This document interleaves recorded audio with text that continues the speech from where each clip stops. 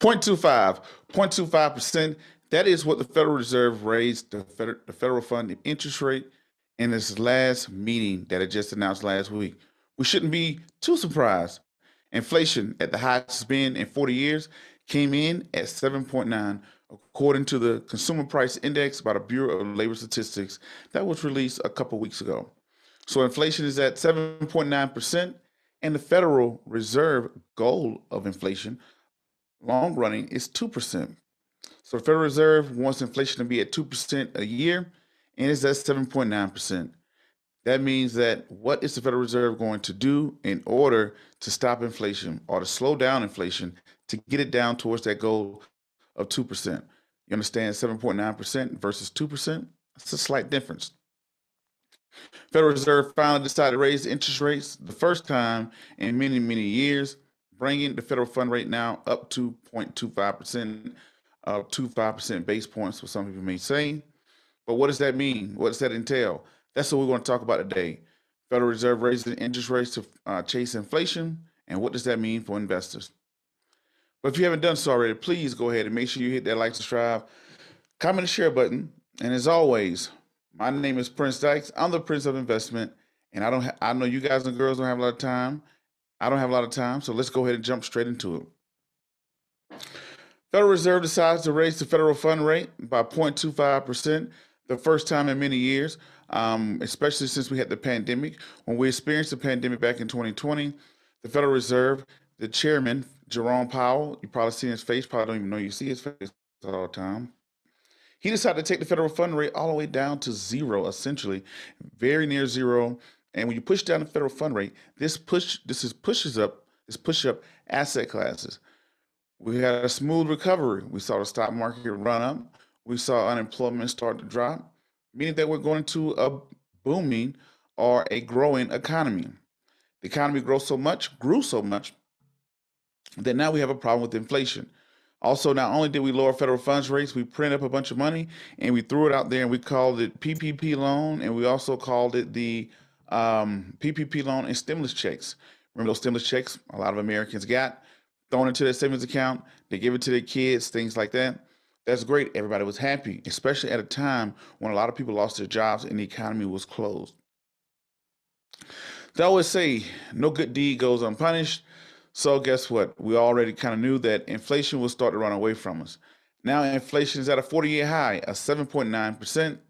What does the Federal Reserve do? They decide to, hey, we're going to raise interest rates by 0.25%, and we're looking to raise them by 6 times this year.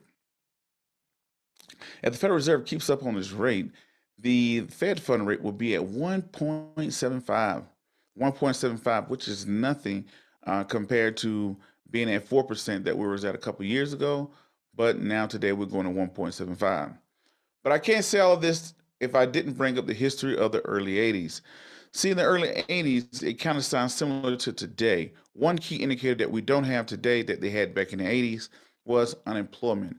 Unemployment in the early 80s, they had high inflation along with high unemployment.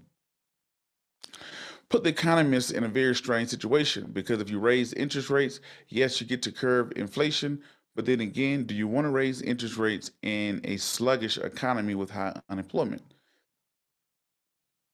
The rise of inflation, interest rates, it led us into the recession. Now, granted, the Federal Reserve didn't act as swiftly as Jerome Powell did back in the early 80s. They raised inflation, the interest rates went all the way up to 20%, which was a self-induced recession that took us into a recession, but it did curb and slow down and stop inflation. Inflation was at double digits, which brings me to today. Do I think interest rates are going to get to, not interest rate, but inflation is going to get to double points? Yes. I think by the summertime, we're going to be in double digit inflation, which shouldn't be a very big surprise, because the last couple of months, inflation has slowly been moving at 0.5%. Today, we're at 7.9%, and I think the next CPI report that comes out next month for March is we're going to easily stumble over 8%. Then when we go into April, I think it's going to push us a little bit more by April, May, June. June timeframe, probably going to be at 9% or 10%. Now, one thing that I saw that was very intriguing, what will the Federal Reserve do with this balance sheet? What would it do? Remember when we had to stimulate the economy when we had the pandemic, two things the Federal Reserve did. They lowered interest rates and they also started to purchase assets. When you purchase assets, anytime you buy something, just like we're experiencing in the housing market, why are the house prices going up? Because people are buying houses. There's a demand for housing. Demand is exceeding supply, which is driving prices up.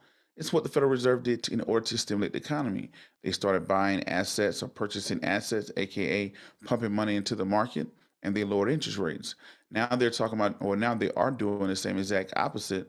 At the end of last year, they started tapering, slowing down purchasing assets, and they started to raise interest rates in an attempt to slow down, um, your not your stocks, but to slow down the stock market itself and to slow down inflation. Now, I became very interested. I did an episode and I talked about the other night with the Federal Reserve raising interest rates. Is this going to do something? Is this going to be deja vu of the 80s? Meaning, in the 80s, we saw the Federal Reserve chase inflation as they raised it and led to a self induced recession. But a very good point that one of my mentors said today. They said, "Well, you talk about in the '80s, inflation went all the way up to 20%. They don't believe 0.25 is going to do much to the economy. They don't believe zero point 0.5 would do that much to the economy. So we don't believe that these small increment pieces of moving up the economy, moving in the interest rates up, that doesn't mean much, right? So we don't believe that it's going to touch the economy, stroke the economy, or hurt the economy per se, right? When we have those things happen to the economy, please reassure yourself that the Federal Reserve is trying to hit the sweet spot. It's like, hey, let's raise interest rates enough to curb and slow down inflation. Once inflation tops out and starts to decline, then we're going to slowly keep interest rates right at that point or slowly start to decline them. When people say this, I think this is what they tried to do in the early 80s, but we'll have to take a look at it. They believe that interest rates are way too low, and the actual raise in the interest rates is a good thing for the economy. Now, here's another tool to think about. Every time we saw the Federal Reserve start to raise interest rates, guess what happened? It was a sign of stocks doing well because the Federal Reserve would not raise interest rates in a time when stocks are not doing well or quote unquote equities are not doing well. So right now we're seeing stocks kind of catch their breath a little bit for 2022. They started out very sluggish last week or two. We are seeing oil have a great year, and we're also seeing stocks taking a turnaround. A scary part about the 80s and today, Prince, why do you keep going to the 80s? The 80s was the last time we seen double digit inflation. It was the highest inflation was. Also, on top of that, at that time, you had the Iranian embargo that happened in the early 80s. And the early 80s, when they had that embargo of Iran came out and said, you know what, we make all the oil, we're not going to send it to the United States. When they did this shot up the price of oil because demand stays the same. If supply drops, what's going to happen to prices? Prices are going to go up. You look at what happened in Russia. Russia is the third largest producer of oil, according to the EIA, the Energy Information Association. They're the third producer of oil. What did President Biden announce over the last couple of weeks? Ever since the invasion of Ukraine, they announced numerous sanctions that, hey, we're not going to purchase oil from them. We're not going to purchase their products. And if we're not going to purchase oil from the world's third largest producer of oil, that itself curbs down supply. Yes, we've been talking to Venezuela. Yes, we've been digging into our own reserve, but that starts to send oil prices up. But every politician you can see, every American out there is talking about how much gas is at the pump.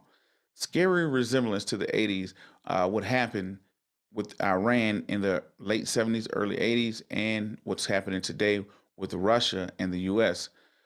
The only big defining difference that I saw that was very different from the 80s and now is unemployment. Unemployment is not high like it was. Excuse me if I said this wrong. I think it was called stagflation, when you have high unemployment and high inflation at the same time, which kind of ties the hands of the Federal Reserve. So right now, the Federal Reserve, Jerome Powell, on his latest meeting, he said, hey, I'm going to raise interest rates in an attempt to curb inflation, but I'm going to rate it a little, watch the economy, raise it a little, taper our asset purchasing. What are we going to do, right? I'm very interested in what the Federal Reserve is going to do with their balance sheets. So very, very intriguing time right now. We've seen what the Federal Reserve is starting to do. We've seen that what does this mean for the economy? And usually when the interest rates are being raised, that's a great sign that stocks are doing well. But the downside is that technology stocks, anytime you raise interest rates, it starts to bring down asset classes. So low interest rates, very low interest rate society.